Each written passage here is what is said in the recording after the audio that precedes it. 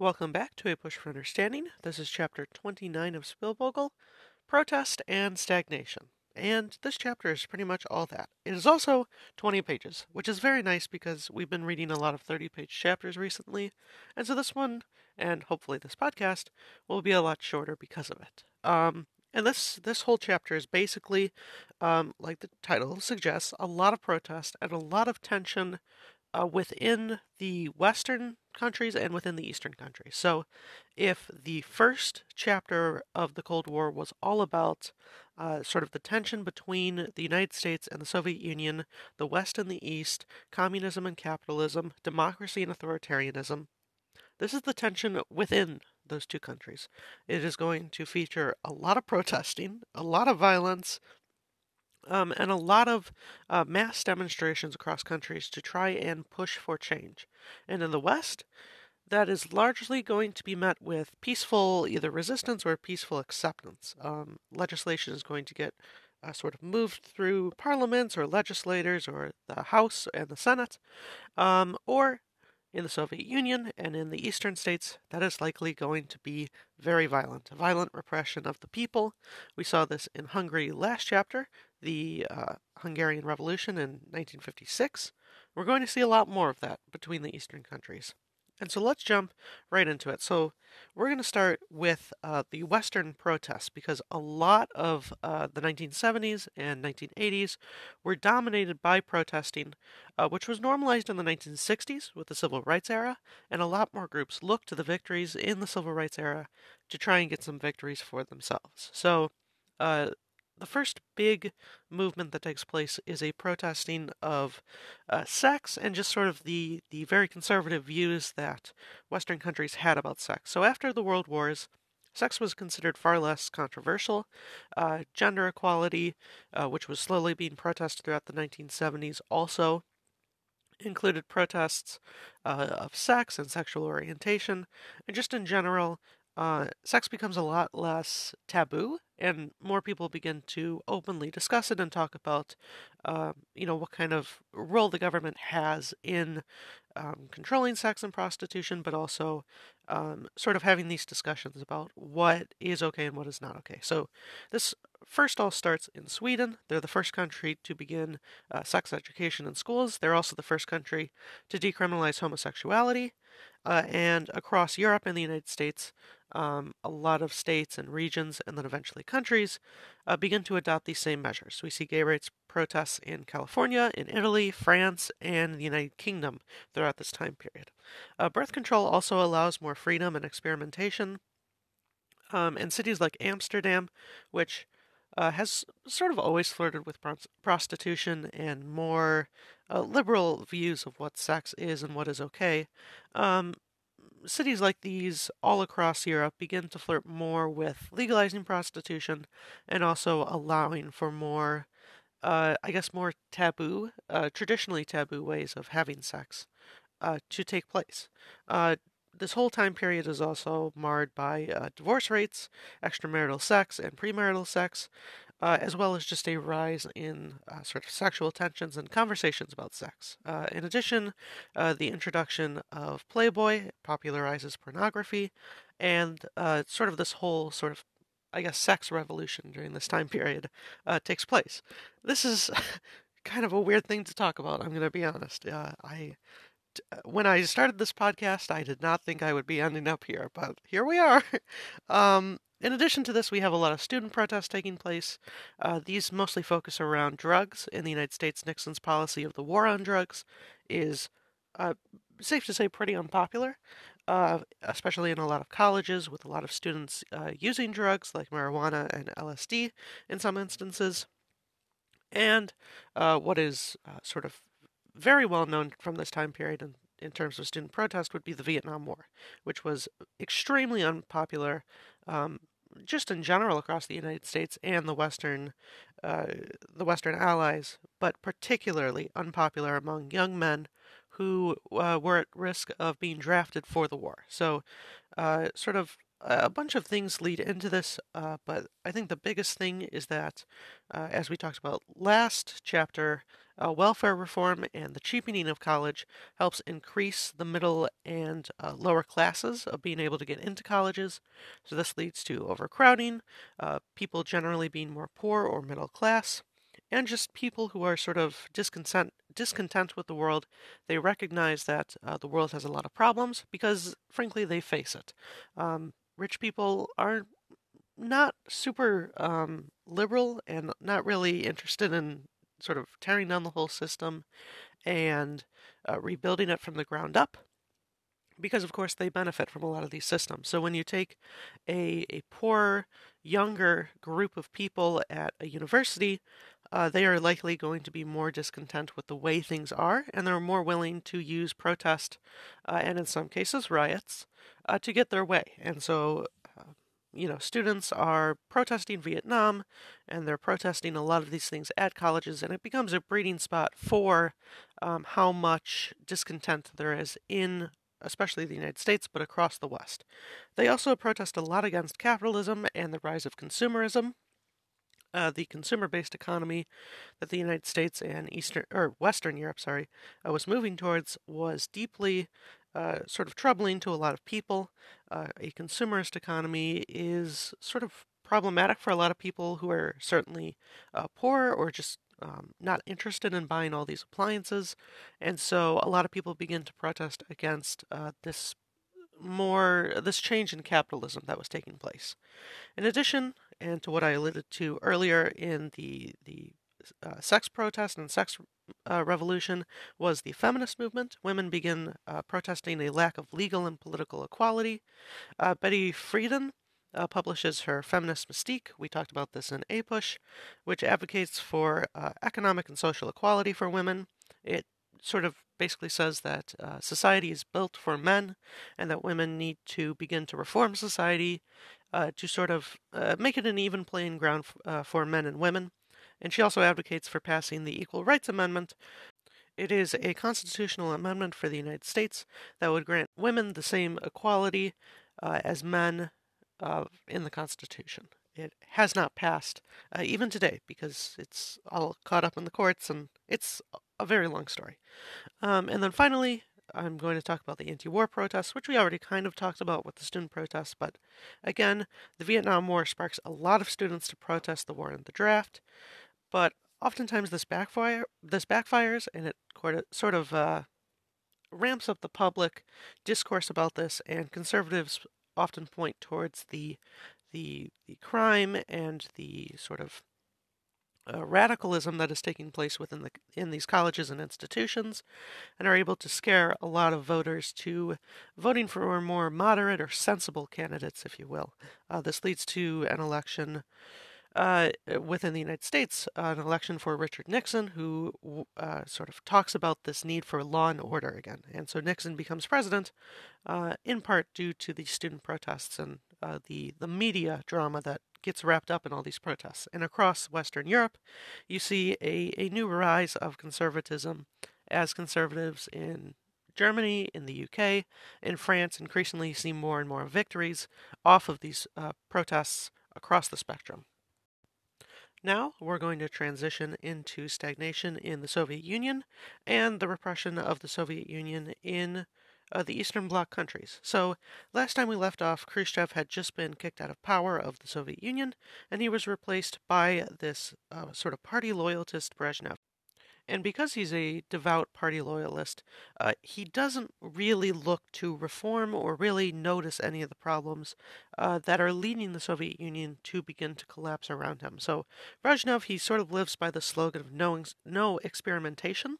And so this means basically that he is not going to try to change anything or fix anything, even if he sees a problem, because ultimately, again, he's a party loyalist. He doesn't want to upset sort of the aristocrats who run the country, and he doesn't want to upset the sort of conservative guard, the military and the KGB, who benefit from a lot of these poor systems. And so the Brezhnev years are calm-ish, mostly because there is not a lot of reform, and Brezhnev instead sort of just sits back and lets things happen within the Soviet Union, even if they're not working well. In addition to this, the Brezhnev years are calm-ish because of Detente. Sort of detente, it's a French word that just sort of is a de-escalating of tensions at this point. So detente is sort of aimed towards decreasing the temperature in the room, allowing the Cold War to certainly still happen, but without the risk of total global annihilation for everybody. So it is sort of a calming of tensions that just sort of allows the Soviet Union to have some breathing room for recovery and the United States to have some breathing room for recovery. And this just kind of leads to a lessening of tensions for a long time. One of the things that does not lessen tensions, though, is the Brezhnev Doctrine, which declares the right for the Soviet Union to intervene in any socialist state that is struggling with socialism. It is the sort of inverse of the Truman Doctrine. The Truman Doctrine said that the United States will get involved in any state that capitalism is failing in, and where socialists might rise up and overthrow the government. The Brezhnev Doctrine is the absolute opposite of this. They are intent on protecting socialism in the Eastern Bloc countries and around the world. So the Brezhnev Doctrine is sort of a response 20 years later response, but a response nonetheless to the Truman Doctrine um, that just sort of allows them to intervene and sort of stabilize and fight against the containment policies that the Soviet Union had sort of struggled to deal with at this point. So, as detente begins, though, the Soviet Union begins to relax a lot of its policies at home. They're more interested in trying to sort of change things for the better. So they open up to Western art, music, and fashion, um, which just sort of allows an easing of tensions and allows a lot of cultural influence from the West and the East to begin to cross between the states, and just sort of allows the two sides to get along a little bit better.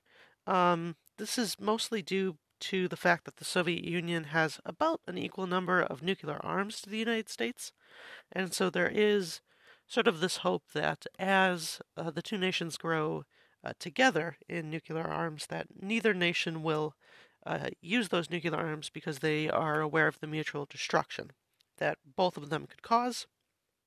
And this basically leads to both of them building up their nuclear stockpile, but hoping they never use it because they know that that is going to be the end of the world. And if you remember from the last podcast, the end of the world is bad.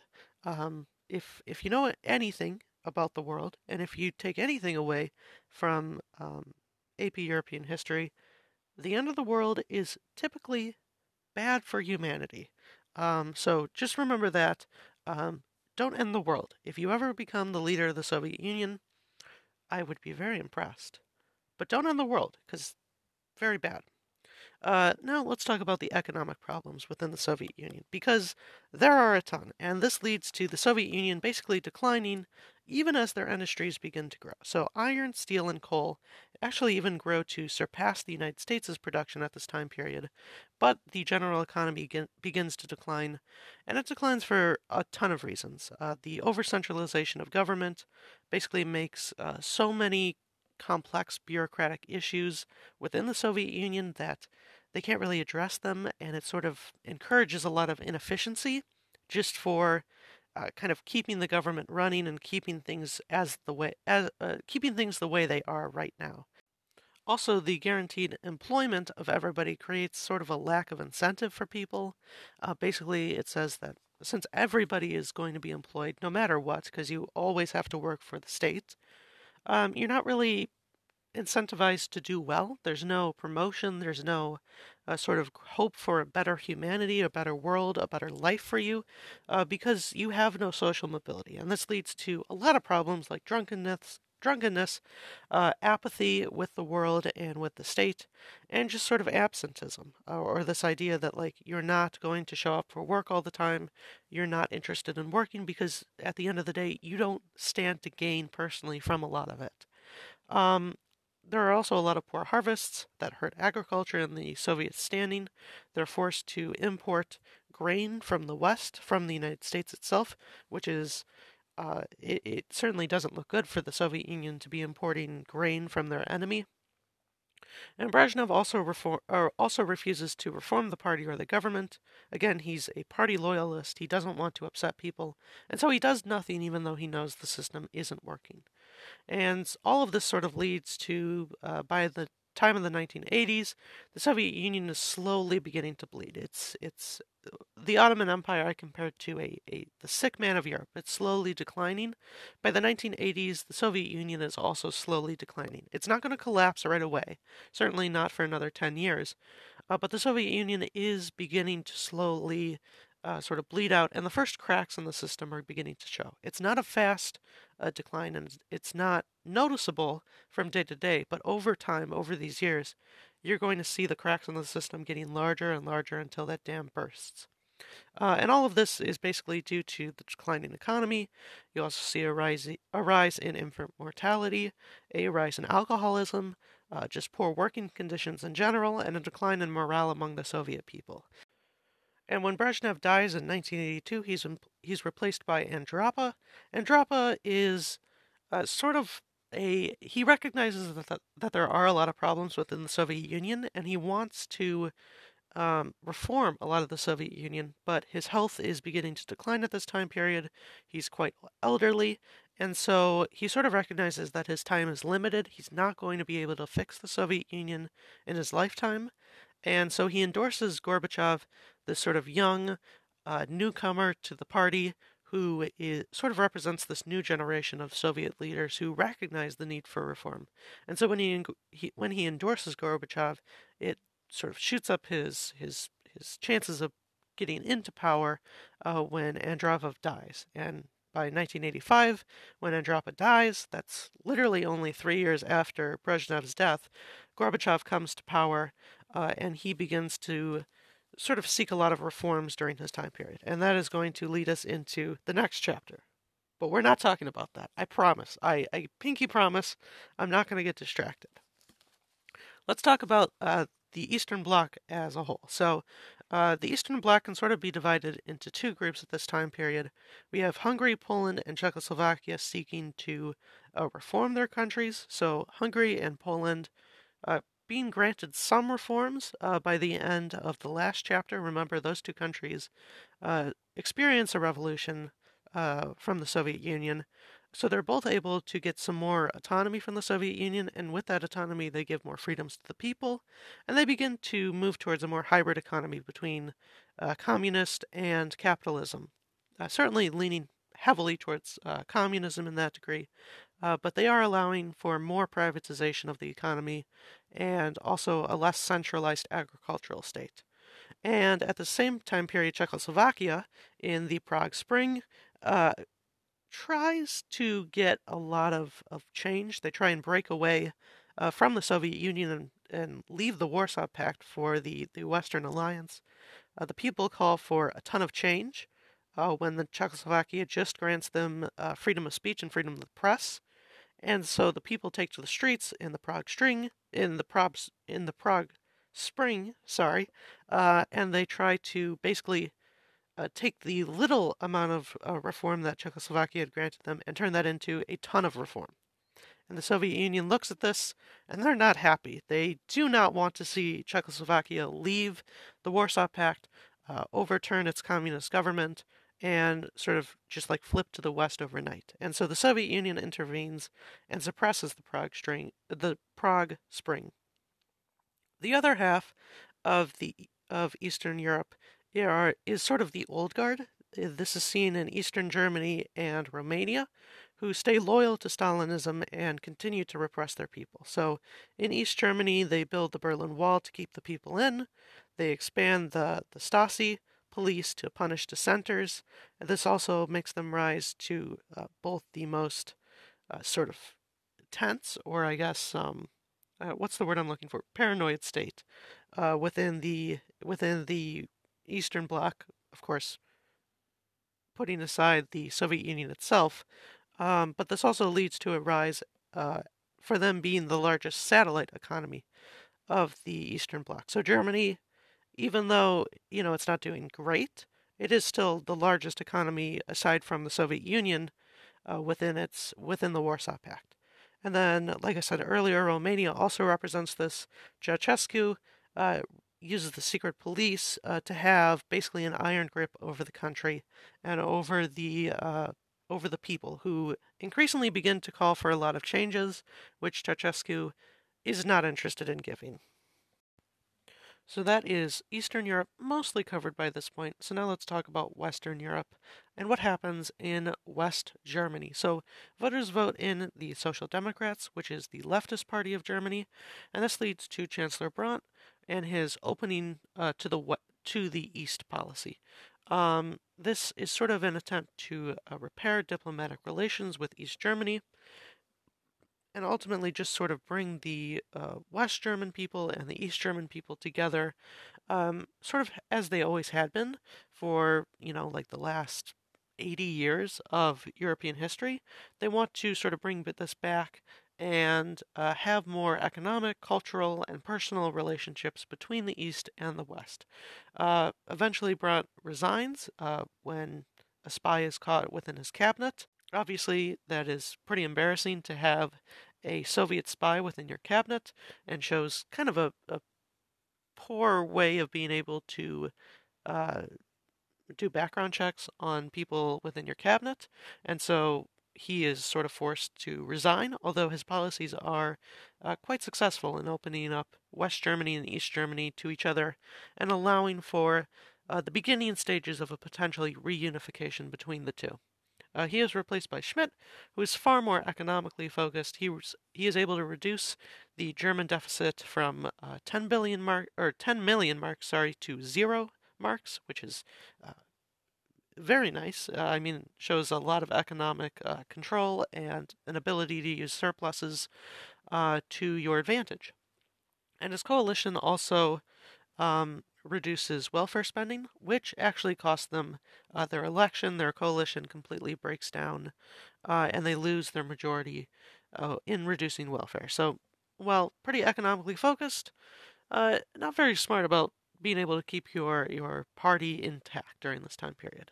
So let's move on now to Thatcher in Great Britain. So Thatcher represents this sort of move away, sort of like Ronald Reagan, this move away from the liberal welfare state that in the United States the New Deal Democrats had proposed, and in Britain the Labour Party had proposed. So between 1964 and 1979, Labour and Conservative parties are able to alternate power.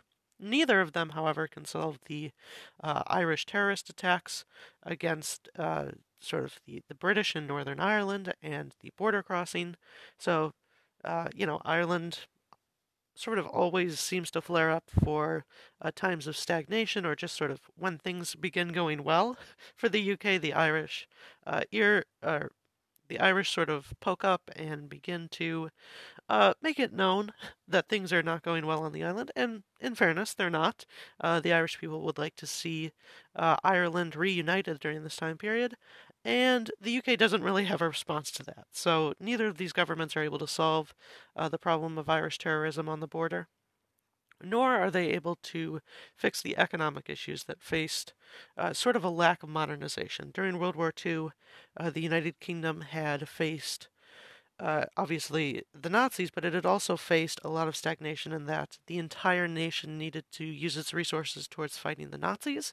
And so a lot of their economic power and a lot of their sort of modern industry fell behind that of the United States, the Soviet Union, and countries like Japan, and just former colonies in mostly South America. So a lot of the power that the UK had before World War II had evaporated by the end of World War II, and this leads to a pretty massive unemployment. Wages fall during this time period, and massive countrywide strikes begin to take place, as well as violence between unions. Rival unions begin to pop up, so it's a real mess from 1964 to 1979.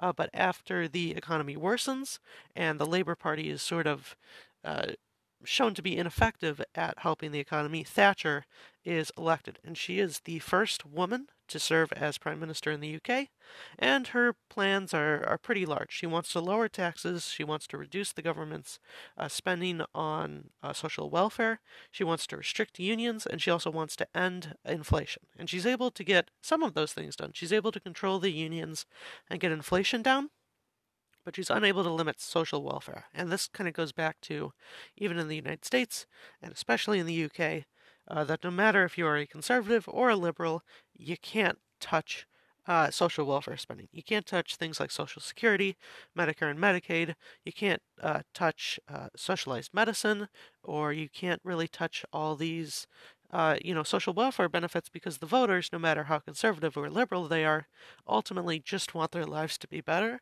And oftentimes, the government providing cheaper goods like college tuition or private or public medicine is just not going to fly with a lot of voters. And so ultimately, Thatcher, unlike her colleagues in West Germany, do not touch social welfare and cannot sort of fall apart because of it.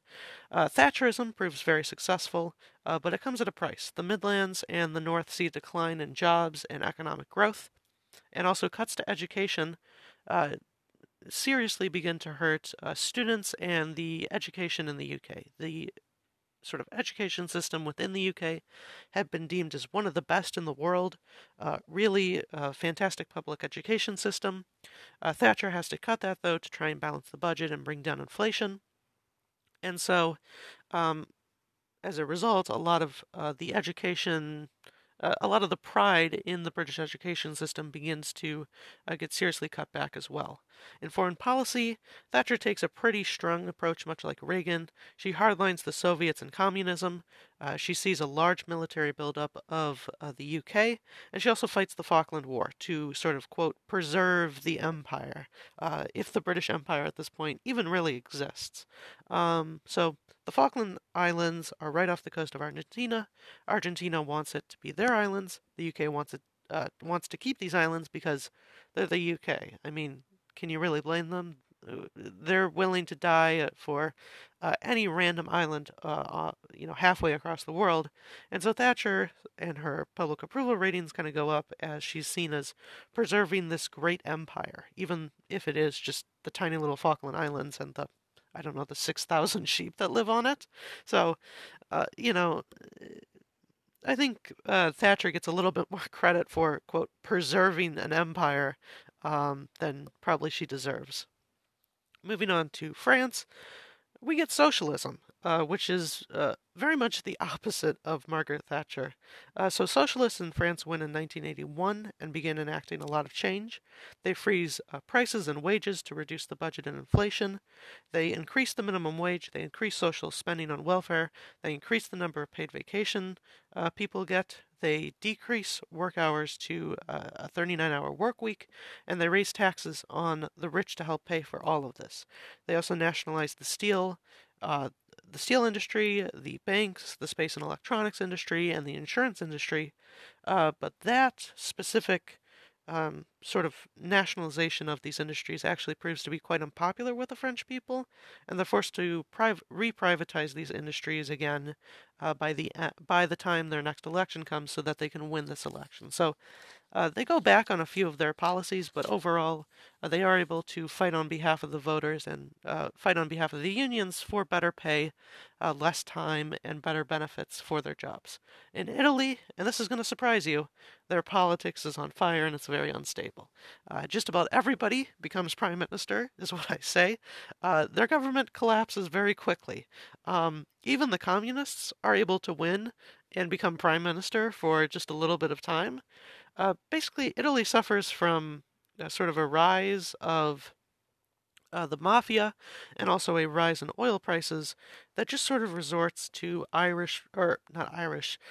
Italian politics becoming very destabilized and just in general complete mess for pretty much everybody, and especially the Italian people who want to see something get done. So Italy, very unstable during this time period, like they had been for I think like the past 200 years. I'm pretty sure every time I bring up Italian politics, we talk about how unstable it is and how governments are constantly collapsing. And then finally, let's talk about the European community. And the European community, which will eventually evolve into the EU, begins to expand. They expand in 1947. They add the UK, Ireland, and Denmark all at once. Greece joins in 1981, and Spain and Portugal join in 1986. Sorry.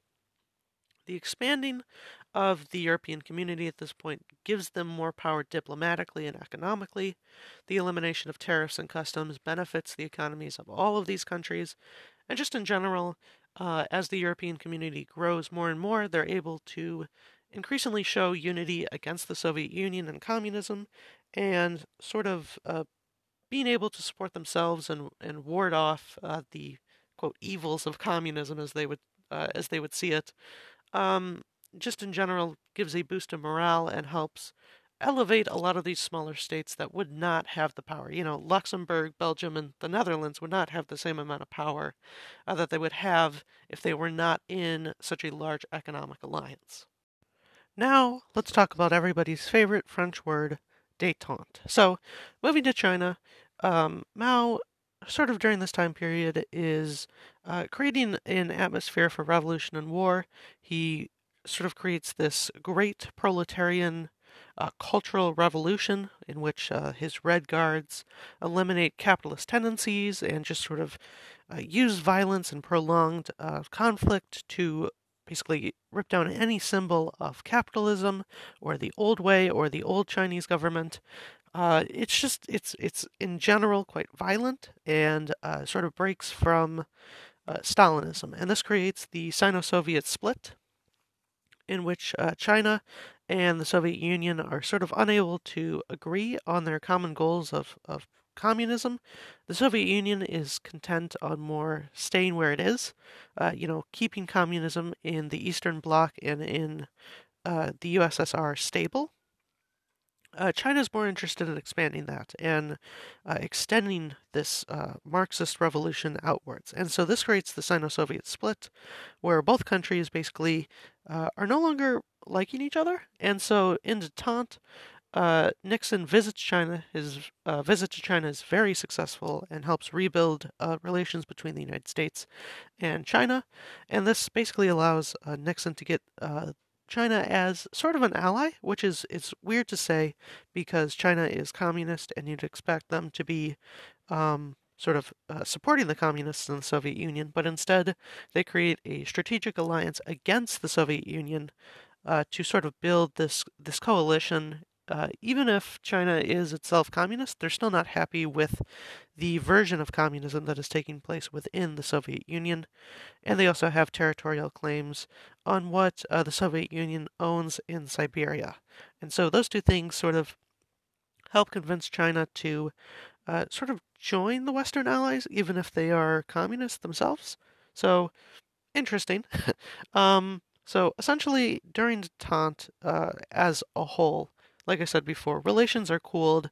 This allows some treaties to begin getting signed. So the anti-ballistic missile treaty is signed, which limits the chance of one's preemptive strike. Basically, it sort of limits how far these rockets are able to go, and this essentially limits the potential of one state firing missiles from far away as a preemptive strike to try and knock each other out. So the signing of this treaty basically sort of is a step towards peace and a step towards not ending the world, which again, bad, ending the world bad. We've gone over this. I'm not going to keep repeating this. They also signed the Helsinki Accords, which is far, far of greater importance. The Helsinki Accords recognize the borders established in World War II, or established after World War II. I don't think they'd recognize the borders within World War II. But the Helsinki Accords basically create a stability in Europe that the Soviet Union and the United States are not going to try and get involved to change the borders of Europe again. They're not going to try to, like, topple each other's regimes. The borders as they are established in sort of forever. And they won't be forever, but the Helsinki Treaty is a step towards creating stability and sort of avoiding conflict. That territorial ambitions are not going to, like they did in World War II, set off this powder keg that explodes into, a horrific war that maybe ends the world. However, Detente is not all great, and it's not perfect. Carter hopes to continue Detente and continue to focus on human rights. It's a big part of his campaign. He signs the Camp David Accords because he's so interested in human rights and protecting Israel and Egypt from each other. But the Soviet Union's invasion of Afghanistan ends. Detente, the United States cancels its grain trade to the Soviet Union that the Soviet Union kind of really needed, and the U.S. also boycotts the Olympic Games in Moscow, and Moscow decides to boycott the Olympic Games in L.A. 2 years later. Reagan escalates the Cold War in his early administration. He calls the Soviet Union an evil empire and restarts the arms race, which raises the military spending in both countries. That is one of the reasons the Soviet Union actually collapses, by the way, because they spend all this money on the arms race, and so they actually can't spend as much money making sure their people are healthy and alive, and so this creates a lot of instability because, as we've seen throughout European history, hungry peasants will revolt, and they will more often than you would expect win that revolt. They will bring down the regime. They will bring down the ideology that is hurting them so. And sort of finally, Reagan also begins to arm the Afghan resistance within Afghanistan and expands this war into sort of this idea of a religious war, which is, by the way, why the United States has funded Al Qaeda in its past. The Reagan administration funded Al Qaeda to fight against the Soviet Union, which definitely, and trust me on this one, it didn't ever come back to hurt us. Additionally, throughout the Cold War, science and technology are heavily invested in because science becomes a lot more complex, and the government needs to begin funding their own projects because basically private industries can't afford to take these massive risks on things like. Take, for example, the space race, the Soviets launching Sputnik and the US funding NASA. They could not be done privately. Like, these companies could not afford to just one day decide to put a man on the moon, just develop this brand new technology to launch a rocket into space just because we could. It can't be done privately, and so public companies like NASA need to be funded by the government to help, build more and more scientific progress for humanity as a whole. And so I already talked about the space race, the launch of Sputnik and the Explorer 1 rocket, and then the Apollo missions. All of that, of course, deepens our understanding of space and the moon itself. The creation of the microprocessor also makes computers far more compact. That is, as you can imagine today, extremely important.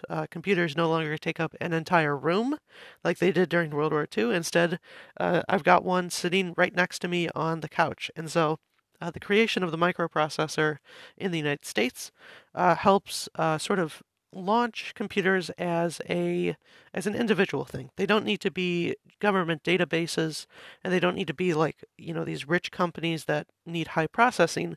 Your average American or average European could own a computer now and afford to have it in their household and use it for for anything, really. I mean, the computer is probably the revolutionary thing of the 21st century, and it's that revolution sort of begins at the microprocessor in the 20th century.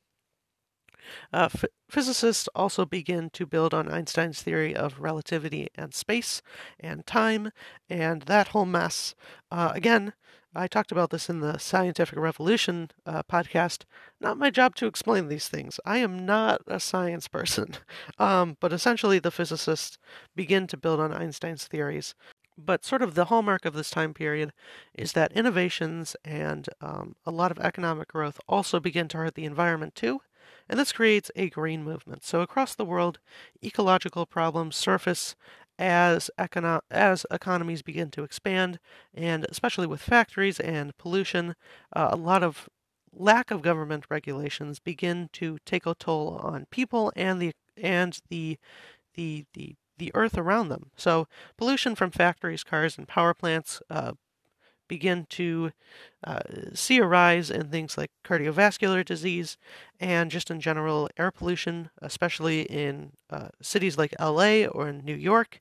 If you go back even 30 years ago, those cities and their smog were horrible. They were creating massive respiratory issues for pretty much everybody living within them. In addition, dying forests and endangered species catch the eye of a lot of people who, of course, have compassion for these places. The Chernobyl disaster and the radiation poisoning of a Ukrainian town completely sort of shifts our view on nuclear power and whether nuclear power is safe, how nuclear power should be harnessed better in the future, and it also sort of shows that humans can build up these great things like nuclear energy and learn how to split the atom, but if it goes poorly, we can destroy and completely like radiate this entire town, making it uninhabitable for so many people. And so, across Europe and the United States, Green parties start local and begin to grow into national movements. They are mostly successful in places like Sweden, Austria, Switzerland, and West Germany. However, just because Green parties, like in the United States, the Green Party is not very strong. Just because they don't win doesn't mean that a lot of their policies don't get implemented. In fact, the growth of the Green Party in the United States can also be seen in the growth of the Green movement in the Republican Party during this time period. It was, after all, Richard Nixon who signed the Clear Air and Water Act and created the the Environmental Protection Agency. And so just because Green parties don't win across Europe doesn't mean that a lot of their policies aren't co-opted by the larger parties across Europe. So, sort of the development of science and technology during this time period also begins to expose that a lot of the ecological benefits of science and technology were not happening, and humanity was slowly damaging the planet and the other animals living on it. And so a counter revolution to this begins with the Green Party movements. And then finally, let's wrap up with the culture that develops throughout this time period. So, starting with art, art becomes far more based on audience's perspective. Art, just in general, becomes a lot less sort of bougie. It is consumed more by the masses, and this is mostly due to the fact that art is becoming more sort of part of the real world. It is developing in the real world. You think of like the rise of social media and posting things online. Of course, that's sort of beginning in this time period, but also important to the rise of art becoming more sort of generalized for the general public is the rise of museums. Museums receive a lot of funding from governments to help support art and just sort of make sure art can be viewed by everybody. And so, between those two things and just sort of the spread of the internet and the spread of TV during this time period, just art is going to be placed in front of people more often and be developed by a more general audience during this time period. In addition to the like what you would traditionally think of architecture also begins to blend the ancient and the modern ways to sort of create this sort of hybrid model of both sort of the beauty and elegance of ancient art. Think of like Greece and Rome with more modern forms of architecture. So using more modern materials like steel and concrete to create beautiful looking buildings and pieces, but in a more functional and in a more sturdy manner. And then also we have the development of photorealists also beginning to rise as realism returns. So a sort of decline in abstract art takes place, and photorealists try and, as you would sort of guess by the name, create realism to the point of believing that it's not art, but instead it is literally a photo taken uh, in sort of an instant. So uh, it's more painted or sculpted in an extremely realistic way, and I think it sort of reflects the return of normalcy in politics, especially during Detente. This hope of like things can get better, and like as the Cold War developed, abstract art developed as well. I think as the Cold War begins to die out, abstract art also begins to slowly sort of decrease throughout this time period as well. Of course, it's not completely gone. Even today, it's not completely gone. But sort of a sense of lessened tensions and a hope that peace can come out of the Cold War begins to return to art. For literature, magical realism also develops as sort of a realistic way of seeing the world and seeing magic and fantasy blended together. So it comments on cultures and religions and just this idea of truth, how truth is sort of a perspective, and how take Harry Potter for example. Probably the pinnacle of magical realism as a genre. It is sort of like it is accepted as normal for the magic to take place. People don't really see the magic as strange, or they don't really question it because it's so ingrained in their society. And so a lot of people sort of see this as a comment on a perspective, how the truth can be you can be in on the truth or outside of the truth, and culture sort of develops around that truth. How if you're introduced to this new culture without the norms that your old culture had, you can sort of feel like things are magical or things are not normal. And as the world at this time period begins to globalize and people begin seeing these other cultures and perspectives, it can often feel the same way. You look at another culture and you don't think like it's wrong or it needs to be purified, but you do think it is. It's different. It's unique. It's very different to your own culture, and that creates this. It can be seen in this literature in the same way. For music, a lot of the same happens. Serialism begins to develop during this time period. Musicians basically predetermine rhythm or pitch or loudness to sort of confine them to create different music, different types of music, different styles of musics. Minimalism also begins to develop. It's a more slower, repeated type of music that doesn't see a lot of like drastic changes in the sound or the pitch, but it slowly begins to develop over a long period of time, and it blends classical and modern music in a really nice way. As for pop culture, we talked about the Americanization of the world in the last chapter. That continues even into this chapter. Rock and roll experiences a golden age. Basically, experimentation blends sort of hybrids of cultures and different types of rock and roll. Rock and roll blends with jazz and with the blues and with all these different types of things. It also comments increasingly on sort of an anti-Vietnam sentiment and an anti-materialist sentiment. This is sort of where we get like the phrase "love, peace and love," or "make love, not war," where rock and roll is sort of this escape for sort of a new generation of students who protest the war and capitalism and the war on drugs, et cetera, et cetera.